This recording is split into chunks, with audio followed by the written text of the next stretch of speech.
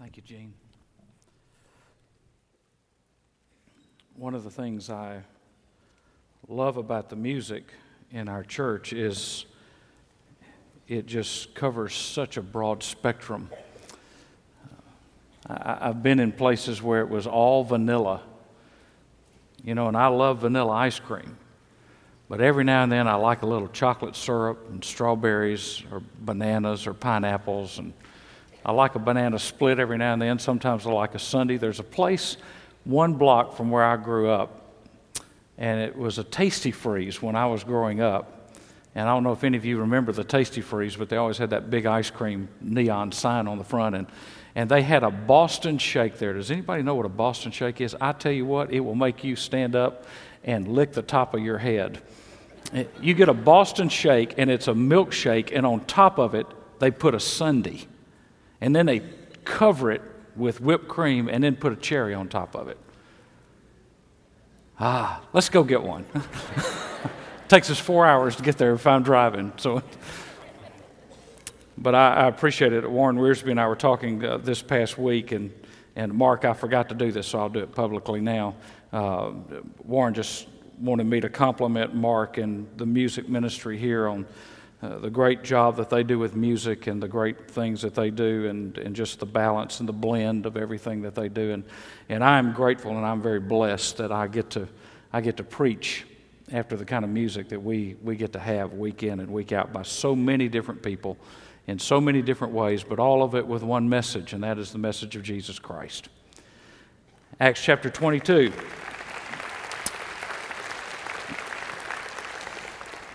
Acts chapter 22 through not through verse, it's through chapter 26. Are y'all ready? Everybody okay? Now, I've talked about ice cream sundaes, I've talked about banana splits, and now you got to sit and listen to me talk. Paul is going to be in prison under Roman chains for about 5 years. We're now in the early 60s of the first century. And Paul has been imprisoned. He's on his way to Rome. He's been in chains. But Paul may not have intended that he spend 5 years in chains and going through the various trials, but if he hadn't, we would not have the prison epistles, one of which was the epistle to the Philippians. And this summer, we're going to go through the book of Philippians on Sunday mornings and Sunday night, one right after another, and cover the book of Philippians in Sunday mornings and Sunday nights this summer. But I was thinking about Philippians and studying and doing some background work on it this week, and as I looked at the passages that we're going to look at tonight, it reminded me of Philippians 1:12, where Paul said, "Now I want you to know, brethren, that my circumstances have turned out for the greater progress of the gospel, so that my imprisonment in the cause of Christ has become well known throughout the whole Praetorian Guard and to everyone else." What Paul was telling us is that it may have looked like a bad deal when I was in prison, but I want to tell you, people from Caesar's Guard have heard the gospel. They're chained to me 24 hours a day, 7 days a week, and every time they chain one to me, I just start telling them about Jesus. And he can't leave, and I can't leave, and so he's stuck with me, and he's got to listen to me talk, and he's got to see the visitors that come in. And this has been wonderful because I have a captive audience. And can you imagine being a hard, seasoned Roman soldier entrusted in the Praetorian Guard? You've seen everything, you've been everywhere, you are a man of men, and you're chained to the Apostle Paul, a frail old man, probably with poor eyesight, beaten up, bruised, and yet his powerful witness impacted even all the way to the house of Caesar. What Paul does in these next few chapters is he gives a continuous witness of his relationship with Christ. And I want us to look at 3 or 4 things tonight about the impact of a changed life. Because Paul is certainly a living testimony of what God can do in changing a life. It is the most vivid example in Scripture that we have of a changed life when we look at the life of the Apostle Paul. And so the first thing we're going to look at tonight is a changed life is illustrated by a determined witness. And we're going to go back to what we talked about in the previous message and start with that word apologetics in chapter 22 and verse 1. The word is defense or apologetics. Paul gives an apologetic. Now, there will never be a defense without a determination. In other words, I will never learn to defend my faith until I am determined to learn to do it. I will always leave it to somebody else. I will tell somebody to go to the preacher or the teacher or my Sunday school teacher or somebody else until I decide that I'm going to sit down and read and study and learn how to get a grip on the Bible for myself and get the ability within myself for the power of the Spirit teaching me the Word of God, how to defend the faith that I have. By the way, there's a great series of books that are out by, is it Lee Strobel? I think it's Lee Strobel. The Case of Christ, The Case for Faith, and now his newest one is The Case for the Creator. If you notice, I got an email this week from a member saying, can you help me know how to deal with someone who does not believe that God's the Creator? And I said, just saw it in the bookstore, just picked it up. It's Lee Strobel's The Case for the Creator. Now here's a guy who is a journalist and an agnostic. He knows how to write to touch a secular audience, and they're great books for you to read. I don't get any royalties from them, but I just thought I'd recommend them, so for whatever that's worth. Paul is convicted that he needs to take a stand. Now remember, he's been beaten. He's being taken to the Roman barracks, and he stops this Roman guard, and he says, I need to talk to these people. I need to share with them about Christ. And so he gives an apologetic. Why? Because for Paul and for us, we understand that there is no other way and no other name. And so every other way and every other name is an error. Now, that sounds arrogant to people, that we think we have the only way, and that's Jesus Christ, that there are not many roads and many ways to God. I love what Mike Warnke used to say years ago. He used to say, you can be arrogant when you're right. We don't have anything to apologize for. It's not arrogance, it's confidence in truth. If I'm confident in the truth, I'm not arrogant, I'm just bold about what I believe and why I believe it. And I know how to defend it. Secondly is the word testimony, chapter 22 and verse 18. Chapter 22 and verse 18, he gives a testimony. Not only does he give an apologetic, a defense, but he begins to give his testimony. And the Greek word there is the one that we come to the word martyr. Jesus used this word when he said, you shall be my witnesses. The word is martyrion. It is the word we translate often martyr. A witness is a martyr, one who gives witness with their lives. And so Paul says not only is he giving a defense, but he's giving a testimony. You have to have both. It's not enough to argue and defend the faith. You have to have evidence of a life-changing experience to back up what you're saying. Now, someone will ask, how do you grow a church to be a healthy church? Let me suggest three things. Number one, the pastor has to equip the saints by teaching the Word of God. Whatever anybody looks for in a church, they need to look for a pastor who equips the saints to teach the Word of God. And that without apology. Secondly, not only a pastor who teaches the Word of God and equips the saints, which is what Ephesians tells us to do, but secondly, the body becomes equipped to defend the faith. That's why you take notes. That's why you write in the margins of your Bible. That's why you study. That's why you go to a Beth Moore simulcast. That's why you sit in Sunday school, is to learn to defend your faith, to learn what you believe and why you believe it. And then thirdly, that congregation that has been equipped leaves the assembled church, and the church scatters and begins to bear witness of the life-changing power of Jesus Christ.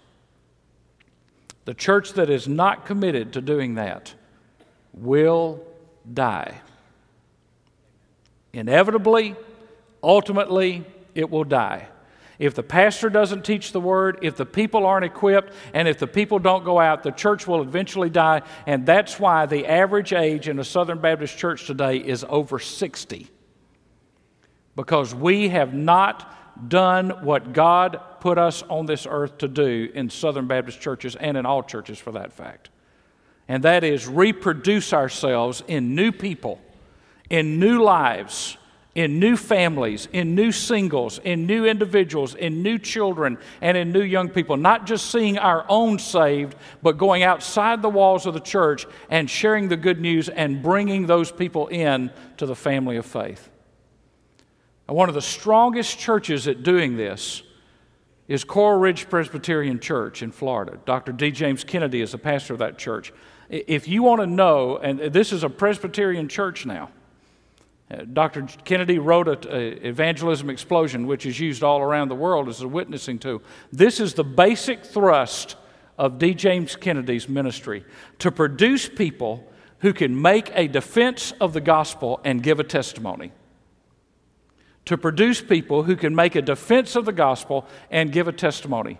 And almost 80% of the people that have come in to Coral Ridge Presbyterian Church have come as a result of a one-on-one witness with somebody in the congregation. It has not been through Dr. Kennedy's preaching. It has not been through crusades. It has been from one-on-one evangelism, people equipped to defend their faith and to share the testimony. Now, as I said at the end this morning, I'm not a Greek scholar, but I don't think the Great Commission's been removed from the Bible yet. I don't think Jesus has rescinded that command. It is still a command for us. Whether we are comfortable at it, whether we are gifted in evangelism, it is still a command for us to live a life and to have a witness and to give a testimony. And then there's a third thing. Not only did he have an apologetic, not only did he have a testimony, but there was a sensitivity that Paul had. I think Paul moves to the forefront of Acts because Paul understood the whole world culture. Here was a man who had a Roman passport, Hebrew training, and Greek knowledge. I mean, he had it all. He knew how to go in and out of any circle and any group and begin to talk to them where they were. He knew how to relate to them on their level. Paul was sensitive to his audience and who he was talking to. Paul was sensitive to what he needed to talk about it and what he needed to say. But before I got too old to do this, I preached a lot of youth camps, and I did about 100 youth camps through the years. And I can tell you, I preach differently when I'm with young people than I preach when I'm in church. Why? I'm trying to hold the attention of 13-year-olds all the time. I mean, you can't do that on the same level that you're doing with somebody that's been a student of the Bible for 50 years. So you have to work a different way. You have to adapt. And that's what Paul was able to do. Paul didn't fall back on cliches. He didn't just get into a rut and do the same thing every time. Paul understood his audience. Let me give you some examples. In Athens, he appealed to their interest in the nature of God. In Ephesus, he dealt with their lifestyles. And then before his fellow Jews, he gave his testimony. Paul would, under the leadership of the Spirit, begin to sense, what is God doing and where's my open door? And then he would walk through it. And that's what we have to do. We have to be sensitive that we just don't get in a pattern and in a box and we only share Christ the same way every time, because different people need us to approach them in different ways. If somebody comes to you and says, man, I'm having a bad day, I'm having a bad week, I've had a bad life, you don't open that conversation up by saying, did you know that if you die today, you're going to go to hell? That's not what they need to hear. What they need to hear is that there is hope in Christ, so you take them where they are to take them to where you want them to go. And that is why Francis Schaeffer said, if I had 30 minutes to share Christ with somebody, I would listen to them for 20 minutes to find out where they're coming from, and then I'd take 10 minutes to talk to them. And see, sometimes we think witnessing is doing all the talking. and just getting them to nod in agreement with us. And that's not what it is. Witnessing is finding out where people are and taking them to the cross, showing them how to get to the cross from where they are. So there's sensitivity. And 3 times in Acts, Paul gives his testimony. We talked about that. Chapter 9, chapter 22, and chapter 26. Paul gives his testimony, and it is a life-changing story. Now here's a valid question. Can the gospel, in reality, transform a person's life? Because when we talk about change, what we typically talk about is style of clothes, the car we drive. We're going to change. New Year's, we're going to get on a new diet. I'm going to write the Catt diet. I don't know. Maybe by the time they get through the Atkins diet and whatever the B diet will be, when it gets to the C diet, I'm going to write the Catt diet. And the Catt diet is eat whatever you want to because you're going to die anyway. I think it'll sell. It's my opinion. We think about exercise. I'm going to start exercising. We've got a treadmill in our house. I want to tell you what, I got a treadmill that counts the calories that I burn, that counts the fat grams that I burn, and it hadn't counted a lot lately. I discovered something. That treadmill won't exercise for me. I have to get on it myself. That burdens me. You see, we talk about change, and we're always talking about externals. But when God talks about the changed life, it's about what can happen internally. Can God radically transform a person's life? Yes. Now, you can't transform yourself, but God can transform you from the inside. And so Paul's testimony is a testimony that is life-changing. And I'm convinced if God can do it for the Apostle Paul, he can do it for me and he can do it for you. Here's a man who turned from a murderer to a missionary, from a legalistic Pharisee to a preacher of the grace of the gospel of Jesus Christ. A man who hated Christians and began to love Christians. How do you explain that? He didn't get it by taking a seminary course. He didn't get it by watching television. He got that by the Holy Spirit getting inside of him and revolutionizing the way he looked at life. And so there's this transformation. And what I want us to see as we kind of walk through the rest of this message is that God has that power available for us. Not just for Paul, not just for preachers, not just for missionaries, not just for Lottie Moon. And it's for us, folks, common people like you and I. Secondly, a changed life comes from a divine encounter. Look at chapter 22 and verse 7. From a divine encounter. Acts chapter 22 and verse 7. Now, you remember this is also shown in Acts chapter 9, same account. And he says, I fell to the ground and heard a voice saying to me, Saul, Saul, why are you persecuting me? Now, there's 2 things about this divine encounter. First of all, it was personal.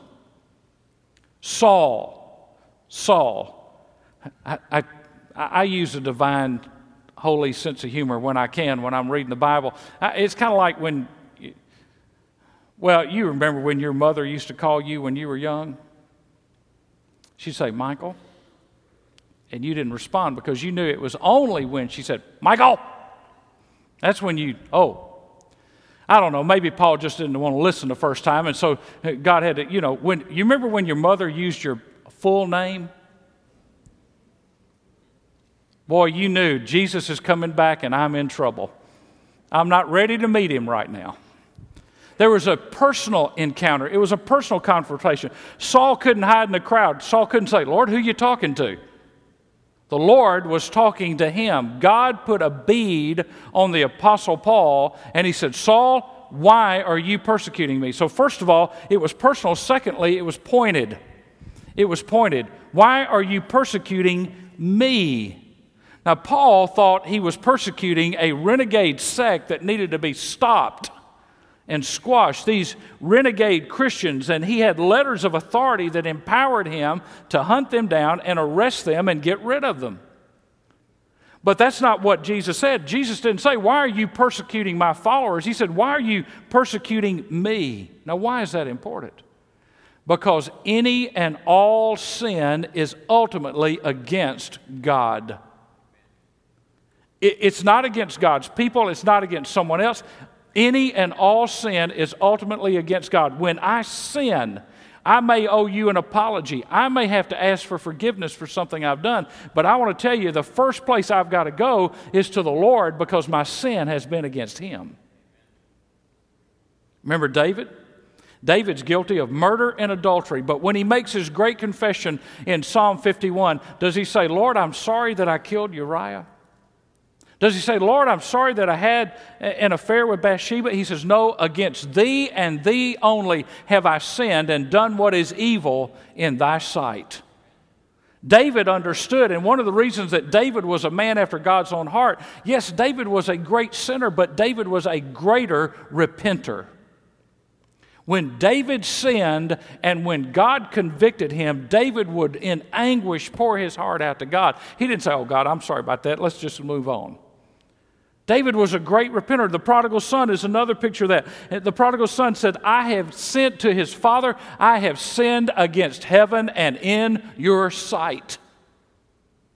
He didn't go back and say, Father, I spent all your money and spent your limit on your credit cards. He said, I've sinned against heaven.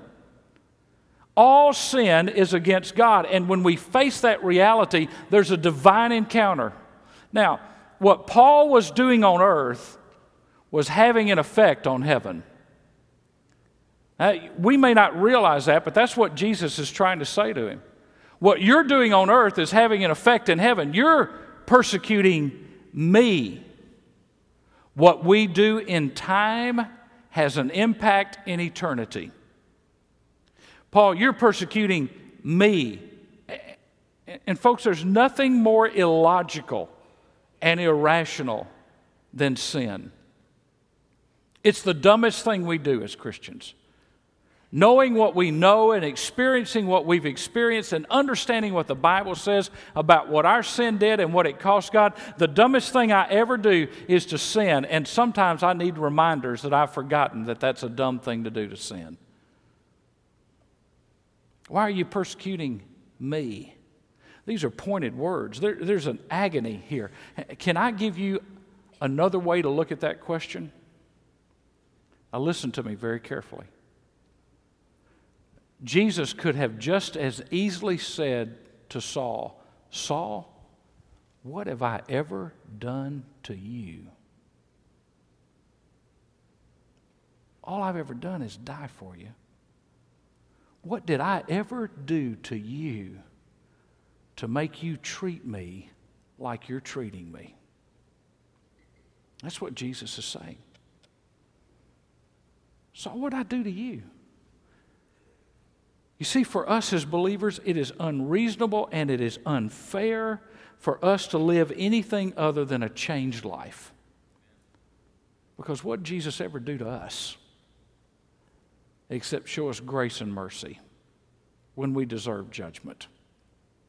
And so, what Paul's doing on earth is having an effect on heaven, but secondly, to rebel or resist God is self-inflicted pain. Now, I want you to look at verse 14. Acts chapter 26 and verse 14. Paul's sharing his testimony. It's got a little different flavor every time that he shares it, but it's the same story. He's just sharing it in different ways. Acts 26 and verse 14. The last part of verse 14. Saul, Saul, why are you persecuting me? It is hard for you to kick against the goads. Now, what's a goad? What in the world does that mean?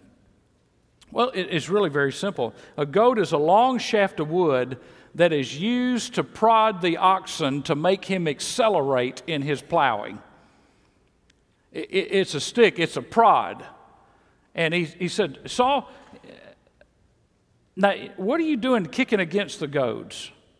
You see, when that oxen would get prodded with that goad, got to pick up my pace here a little bit. But now sometimes the oxen in that yoke would get mad and get frustrated, didn't want to be prodded, and that oxen would kick back, trying to get at the one doing the prodding. And he'd hurt himself. the oxen would injure himself. And what God is saying is, Paul, all this time you've been fighting against me and rebelling against me and sinning against me, and the only person you've hurt is yourself. You ever thought of your sin that way? That when you kick against the goads, when you resist the prodding of God to do something, when you think something is freedom when it's really bondage, that all you've really done is hurt yourself. That's what he's saying. David sinned. David said, yeah, I saw that woman, I'm going to take her. And what does he say in his testimony? That his body began to waste away. Why? Because sin was eating him up on the inside. The prodigal ends up in a pig pen. He sinned and he lost everything. And folks, the longer a person resists God, the more he or she hurts themselves. The longer we wait, the longer we resist, the longer we fail to repent, the longer we fail to ask for forgiveness, the more we ultimately hurt ourselves, more than we hurt anybody else. Number 3, to live a changed life, the issue of lordship is settled. The issue of lordship is settled. Now, chapter 9 and verse 5, chapter 22 and verse 6, and chapter 26 and verse 15, Paul says, "Who are you, Lord? Who are you, Lord?" Now, there's a later time when he says, "Lord, what do you want me to do?" But right now he's asking, "Who are you, Lord?" Now, everybody's got a Lord. Everybody's got a boss. Everybody has a master. Everybody has a God. It may not be a wood or stone idol like they had in the Old Testament, but there are gods. You know, you can drive by some places and say, look, there's their God. They built their God, their house. You can go out on Lake Blackshear sometimes and see people riding around on their gods, skiing behind their gods. You can see somebody, driving around in something and say, well, there's their God. People are committed to sex and to drugs and to pleasure and to alcohol, and whatever it is that masters your life and drives you and is the number one topic of your conversation, that's your God. Whatever it is you can't get out of your system, that's your God. Whatever it is you can't wait to lift up, that's your God. And the issue of lordship is a key issue. Paul says in Colossians 1:18 that he himself will come to have first place in everything. Now in Acts chapter 22 and verse 10 he says, "What shall I do, Lord?" Remember I referred to that just a minute ago. What does that resolve? When I say, "Lord, what shall I do?" Remember, now let's go back just a second. Remember when Simon Peter said, "Not so, Lord"? You can't say "not so" and say "Lord." I remember Vance Havner preaching a message on that when I was in high school. And he said, you need to get your pencil or your pen and you need to get in your Bible and you need to either cross out "not so" or cross out "Lord," because you can't be Lord if you're saying "not so." I'm not going to do that. What this settles is the issue of who's in the authority in your life. Who's the boss? Who's in charge? And you see, what God wants us to do is to settle the issue of lordship. Again, I mentioned Dr. Havner. Dr. Havner said one time, he said, you have one choice in life, to choose or to reject Jesus. And after that, all your choices are over. Because if he's Lord, you just report for duty every day. You don't make any more choices. He makes the choices. He determines. He decides. And the only question we ever ask is, Lord, what do you want me to do? What do you want me to do, Lord? Where do you want me to live? What do you want me to do? Where do you want me to go? And it's no longer about whether it's a promotion or more money or a bigger house or better this or better that. It just becomes a simple question, Lord, what do you want me to do? And I promise you, if you ask God that question, he'll guide you. And he'll show you what it is he wants you to do. Now, I want to give you a little statement I want to ask you to write down, because I think it's an important statement in regard to lordship. God judges us not so much on the basis of how much sin we commit. God judges us not so much on the basis of how much sin we commit, but how much light we reject. God judges us not so much on the basis of how much sin we commit, but on how much light we reject. Now, let me just give you an example. In light of all the sermons and all the Bible studies that you've heard, in light of the fact that most of you have spent most of your life in an evangelical church that believes the Scriptures without apology, we are judged by a higher standard than those who are in liberal churches that don't believe the Bible. Do you understand that? Whether you were listening or not, we're judged by a higher standard because we know more. We've had more light given to us. You see, I'm judged by a higher standard just because of the people that influence my life. And I understand that. It's frightening to me. It's frightening to me to think that because of the places that God allowed me to go and the people that God's allowed me to meet, because of that and because of their influence and because of them pouring into my life, I'm judged by a higher standard than by a guy who never got to do those kind of things.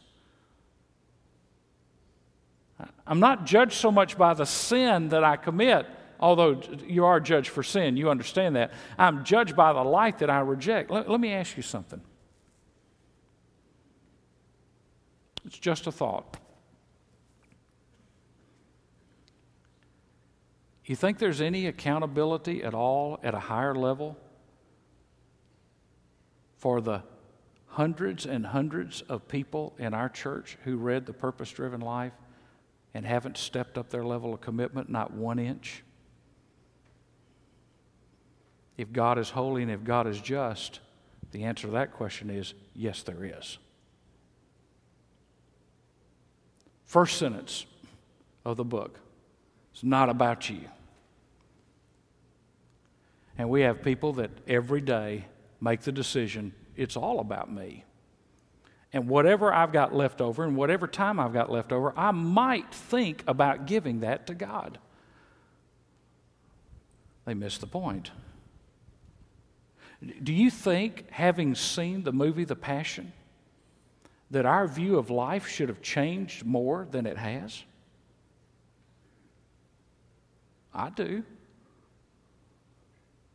Because that movie can't even picture the spiritual separation that Jesus experienced from his Father because of our sin. All that movie shows us is the physical suffering, which doesn't even compare to the spiritual suffering of separation from the Father because of our sin.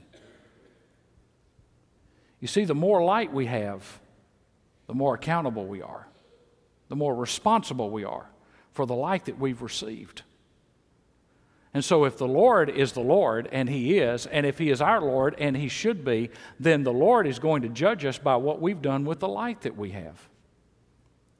And it doesn't matter whether it's come from me or from a Sunday school teacher or from a devotional book or from Purpose-Driven Life or from the Passion or from a billboard or whatever it is, we are to respond to the light that we've been given. And you don't back up from where you've already gotten to. We keep moving forward, pressing on. Paul made one decision, and that one decision determined every other decision that he made. Now, the last thing. A changed life demands a response. Go to chapter 22. Chapter 22, and then we're going to go back to chapter 26. Chapter 22 and verse 10. And the Lord said to me, "Get up and go on into Damascus, and there you will be told of all that has been appointed for you to do." God had a plan and a purpose for Saul's life. Verse 12. A certain Ananias, a man who was devout by the standard of the law and well spoken of by all the Jews who lived there, came to me. And standing near said to me, "Brother Saul, receive your sight." And at that very time I looked up at him, and he said, "The God of our fathers has appointed you to know His will and to see the righteous one and to hear an utterance from His mouth. for you will be a witness for him to all men of what you have seen and heard. Now, I want you to underline that next question. Now, why do you delay? Get up and be baptized and wash away your sins, calling on his name. Why do you delay? Look at chapter 26 and verse 16. 26 and verse 16.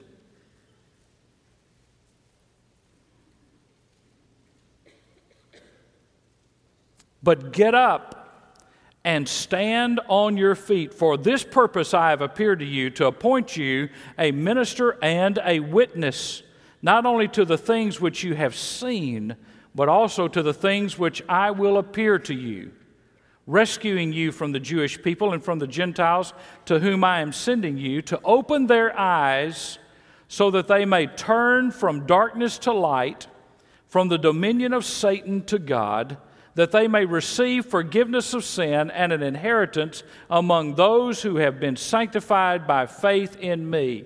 So, King Agrippa, I did not prove disobedient to the heavenly vision. What are you waiting for?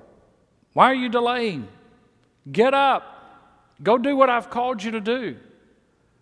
Vance Havner said, there is a time to pray and a time to proceed. Some people say, I just need to pray about that. Sometimes you just need to get up and go do something.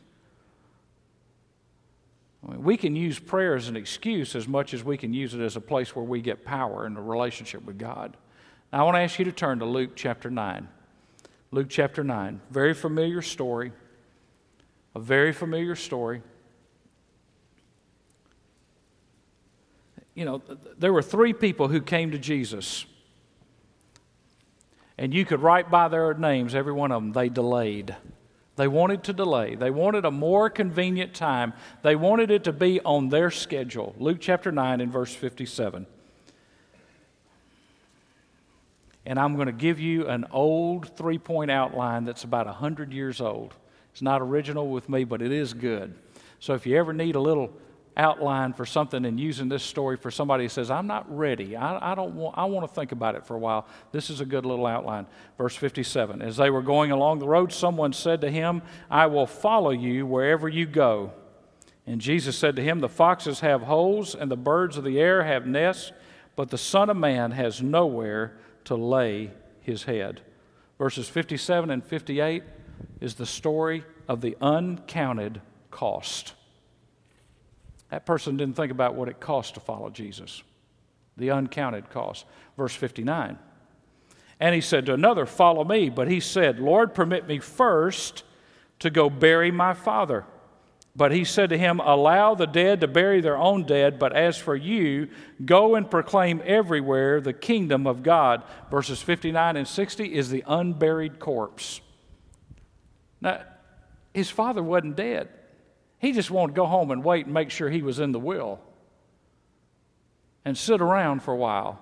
And then after everything was convenient on his time schedule, he'd come follow Jesus. Jesus said, you let somebody else worry about that. You follow me.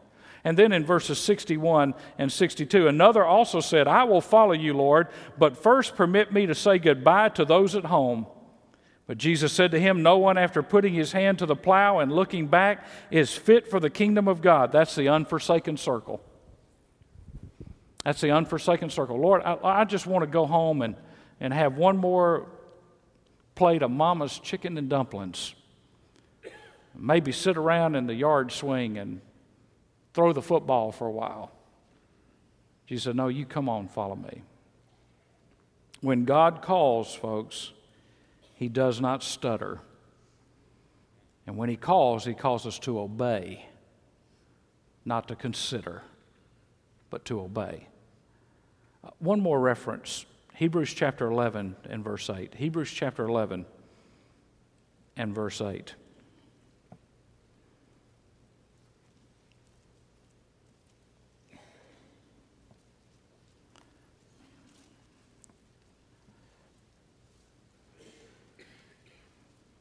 And somewhere in the margin of your Bible, I want you to write something down after I read this verse, because it is eye-opening when you see this. Hebrews 11 and verse 8, by faith, Abraham, when he was called, obeyed by going out to a place which he was to receive as an inheritance, and he went out not knowing where he was going. Now, the first part of that verse, by faith, Abraham, when he was called, obeyed, literally reads, God was calling, Abraham was going. God was calling, and Abraham was going. Abraham didn't wait. He didn't hesitate. God called. Abraham got up and started going. He had no idea where he was going, no idea what was ahead of him. God called, and he started going. That's the way we ought to obey. When God calls, we should go. The evidences of a changed life. I'm going to go way back in my illustration file. There's an old story of a man. Some of you can remember this, especially in small town America, and especially in the big cities. In New York, it used to be especially true, that they used to hire people to wear sandwich boards. You remember those? Is any of you going to admit it, that you're old enough to remember that? And they'd have a big wooden sign on the front and shoulder straps and a big wooden sign on the back. And it would say something like, "Eat at Joe's." And on the back it would say, 2 hot dogs for 10 cents. You know, it's just a sign. So when somebody come walking towards you, you would see this advertisement on the front, and then when they'd get past you, you'd turn around to see what the sign said on the back. Well, in one of our cities around the turn of the century, there was a man who got saved and gave his life to Jesus. And he didn't really know how to talk. He really didn't know how to testify. He didn't know how to make an apologetic. He didn't know anything. But he'd try to witness, and people would call him a fool. So, you're just a fool. You're just a fool. And so he went home, and he made himself a hand-painted sign. And he put on this sandwich board sign. And on the front of it, it said, "I'm a fool for Jesus." And when he walked past them and they saw the back of the sign said, "Whose fool are you?" Folks, everybody is going to make a fool of themselves for something or someone. I'd rather be a fool for Jesus than a fool for the things that most of this foolish world is fools for. Let's pray together. I want to ask Heather just to come and play if she would, and ask our staff to come to the front. The altars are open. We've talked about tonight the power of a transformed life, and Paul has been our example.